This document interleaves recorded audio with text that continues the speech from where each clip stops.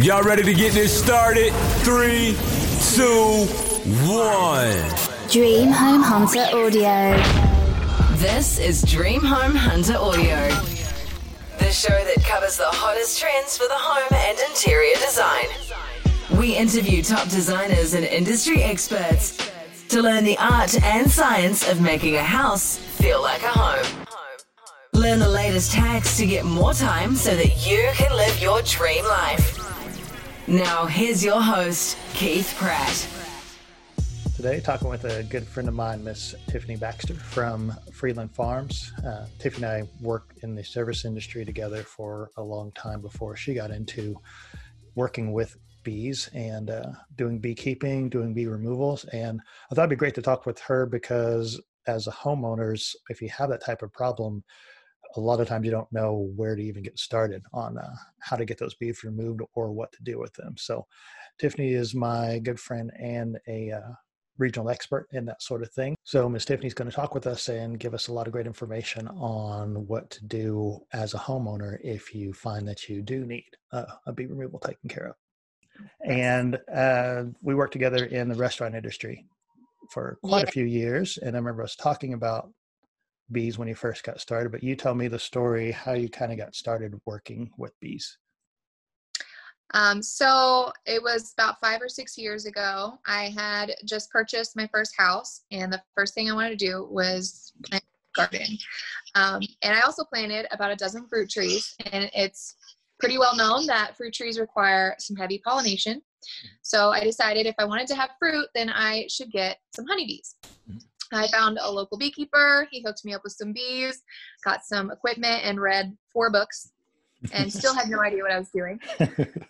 So at that point, I just winged it from there. Awesome.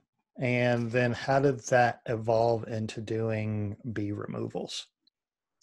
So I had joined a local beekeeping club. They have an online forum on Facebook. And of course, I was on there constantly asking questions because I had no idea what I was doing. But I also was following it so I could read other people's questions and answers and kind of gain some more knowledge. And I noticed people posting about removals. They post pictures of bees in walls, bees in soffits, things like that. One day there was a post from a gentleman who was a disabled veteran, and he needed some bees removed, and he couldn't afford what he was quoted to have them removed. So I called the guy up and I told him, look, I don't know if I can do this. I said, but I'm definitely willing to try, and I'm not going to charge you anything. So I went out, I did the removal.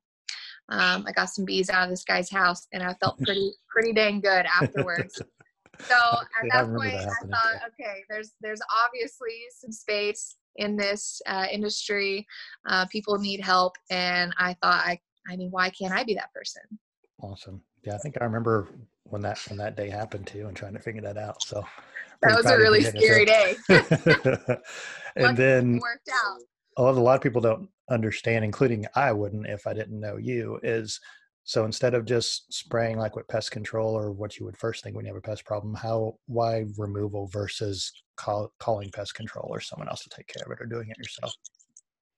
So if a pest control company comes out, say you've got bees in your wall, they're just going to spray those bees and kill them. They're going to leave everything in the wall that those bees have built. So I don't know if you've ever smelt dead bees before. No, I don't want to. It's horrible. It's the worst smell.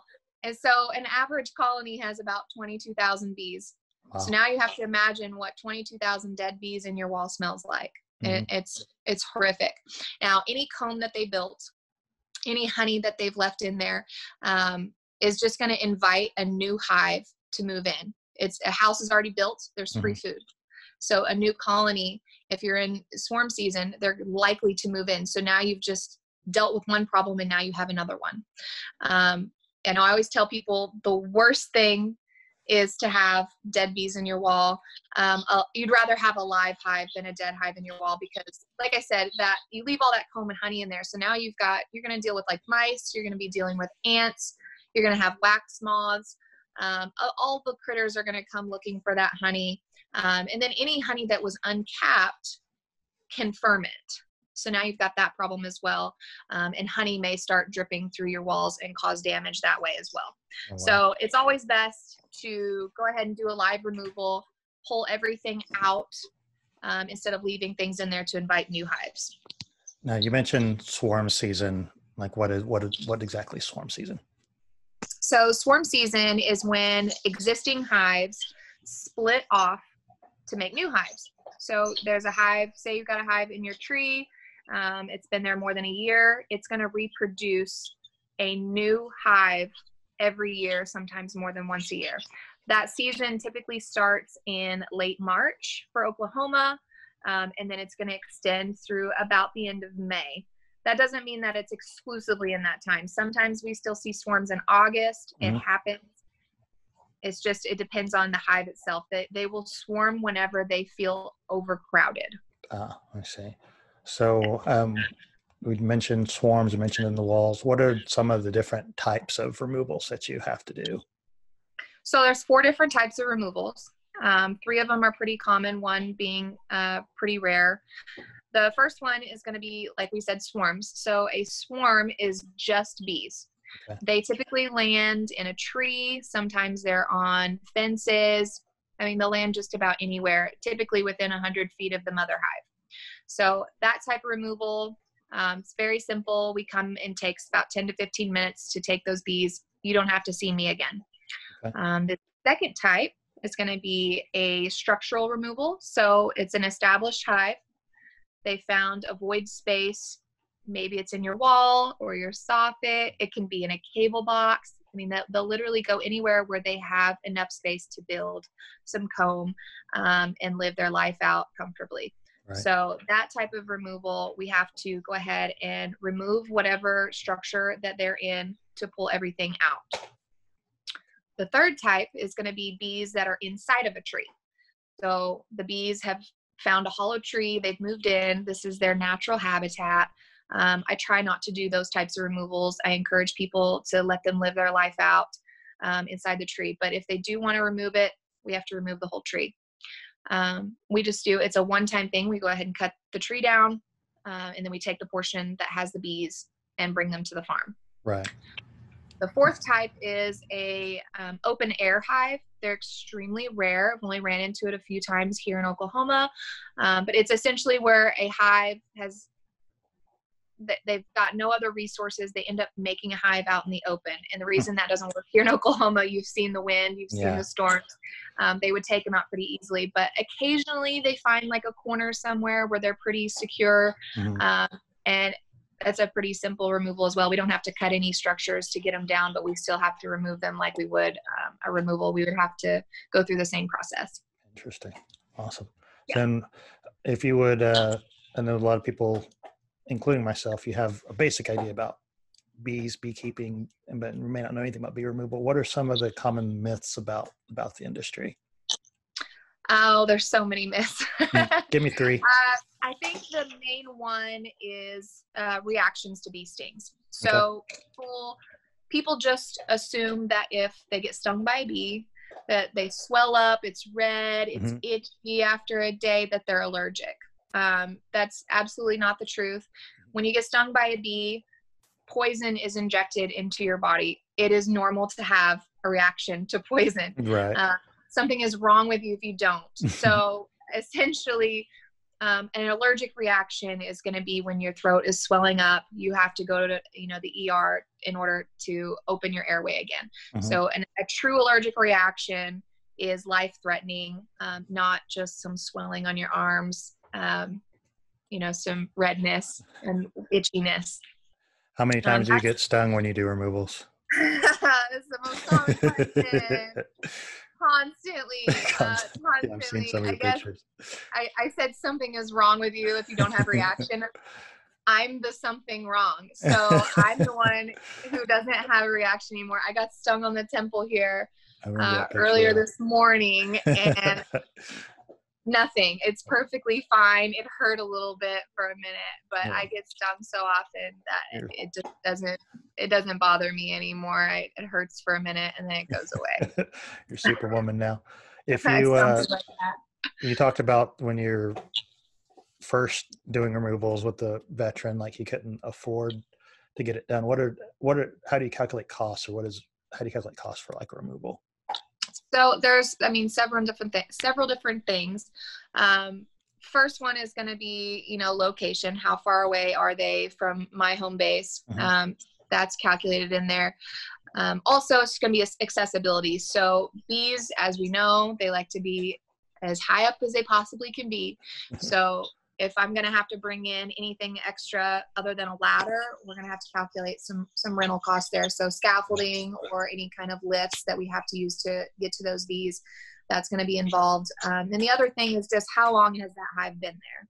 Okay. So, well, the older they are, the more hive that they're going to have built, the more difficult it is going to be to remove them. The longer they've been there, the less they want to leave. And you also have to remember different houses, they're all built completely different.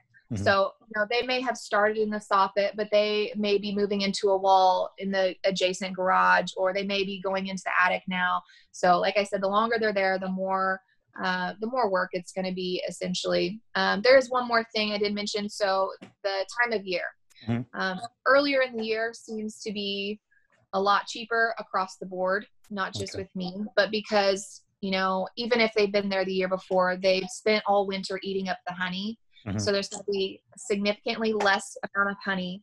And then a lot of new colonies you're dealing with, they're going to be a lot smaller and easier to handle. So as we progress through the year, after about July, things start getting really big and heavy with honey. Hives need about 60 pounds of honey to survive the winter here. Just imagine pulling 60 pounds of honey, out of a wall. Yes. And that's not to say they aren't overachievers. I've pulled, several 100 pounds of honey out of hives before. So that's not a limit. They're going to make as much as they possibly can. So earlier in the year, as soon as you find them is best. You're going to get the best price. If you wait, they're just going to get bigger and bigger. They have the ability to triple their size every year. Wow. That's impressive. I know. So if you're a homeowner, how do you go about picking or finding someone to do a removal? What are some of the things to look for professionals? So, it's just like finding any other kind of service. You want somebody who's experienced, preferably somebody with good reviews. So you want to know that they're going to take care of you. Also, I would want to say for bees specifically, you want a beekeeper. You don't want somebody who's going to come remove your bees, but then they're not going to take care of them afterwards. So, and that, we want to take care of our pollinators. There's lots of people that will remove bees, but there's only a few people that probably still take care of them afterwards. And that would be what I would suggest. But you're going to want to call around and talk to several people and see what's the best option for you. Understood. That makes sense. If you've had several removals that you've done now since we've known each other. So tell me about a project that did not go as planned and how you kind of overcame the obstacles to make it work.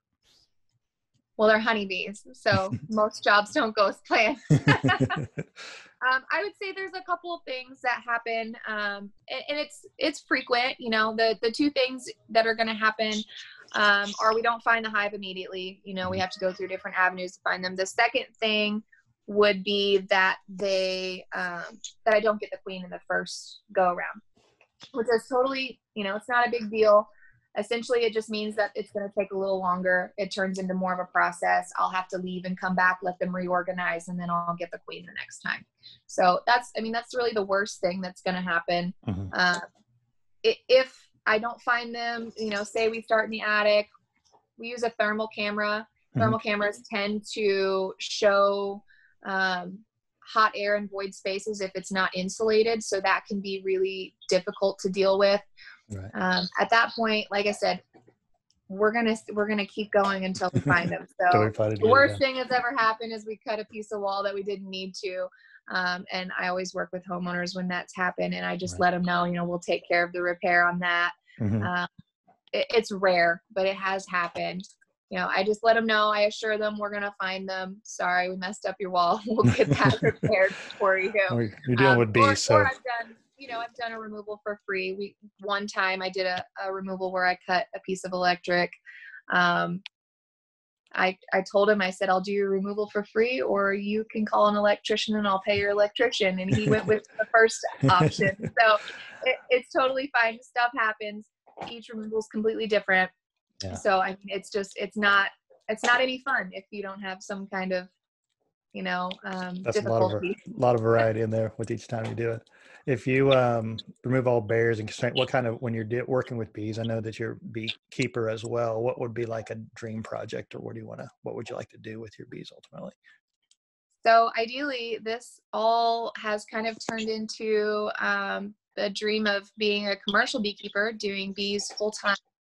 I would like to have, 1,000, 1,200 colonies and just travel pollinating. I want to start in California in February with almonds, and in my year in Florida with wild pepper, and do it all over again. So we would be pollinating all sorts of different crops all over the country, and then also pulling honey. So doing several different products. I would like to kind of get into some of the more we'll call it bougie honey. I want to get into some more specific stuff, not just honey. I want to do some of the more, sorry, someone is calling me. I want to do some more specific type projects with that, but the main thing is going to be pollination, honey, and then it would be fun to learn how to breed queens.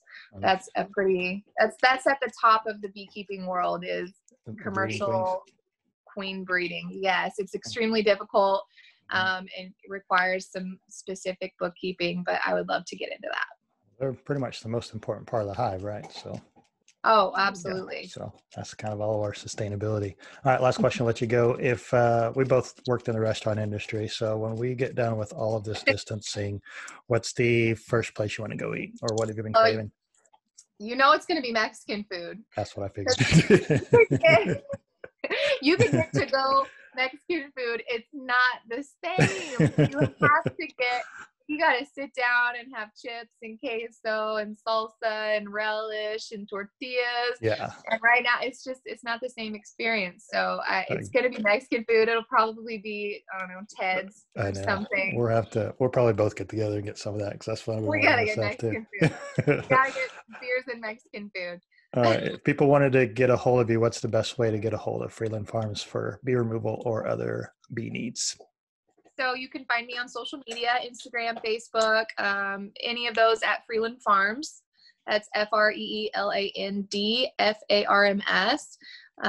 You can contact me through my website or email freelandfarms@cox.net, and you can always give me a direct call at area code 405-887-3066. You take calls, text, however you want to contact us. We're happy to get back with you as soon as we can. Perfect. Thanks for taking time to talk with me, and I'll try to get links to all that in the description for this post as well. So thanks, Miss Tiffany. Hope you have a good day and trying to get done. Bye. Okay. Bye-bye. Join us each week on Dream Home Hunter Audio. If you have any questions about buying or selling your home, give us a little time so we can save you a lot of time. Contact us at keithpratt.co or call Keith at 405-320-9776. You all won't forget about us now, will you? And remember to subscribe to this podcast so you won't miss an episode. Dream Home Hunter Audio. The Keith Pratt Collaborative.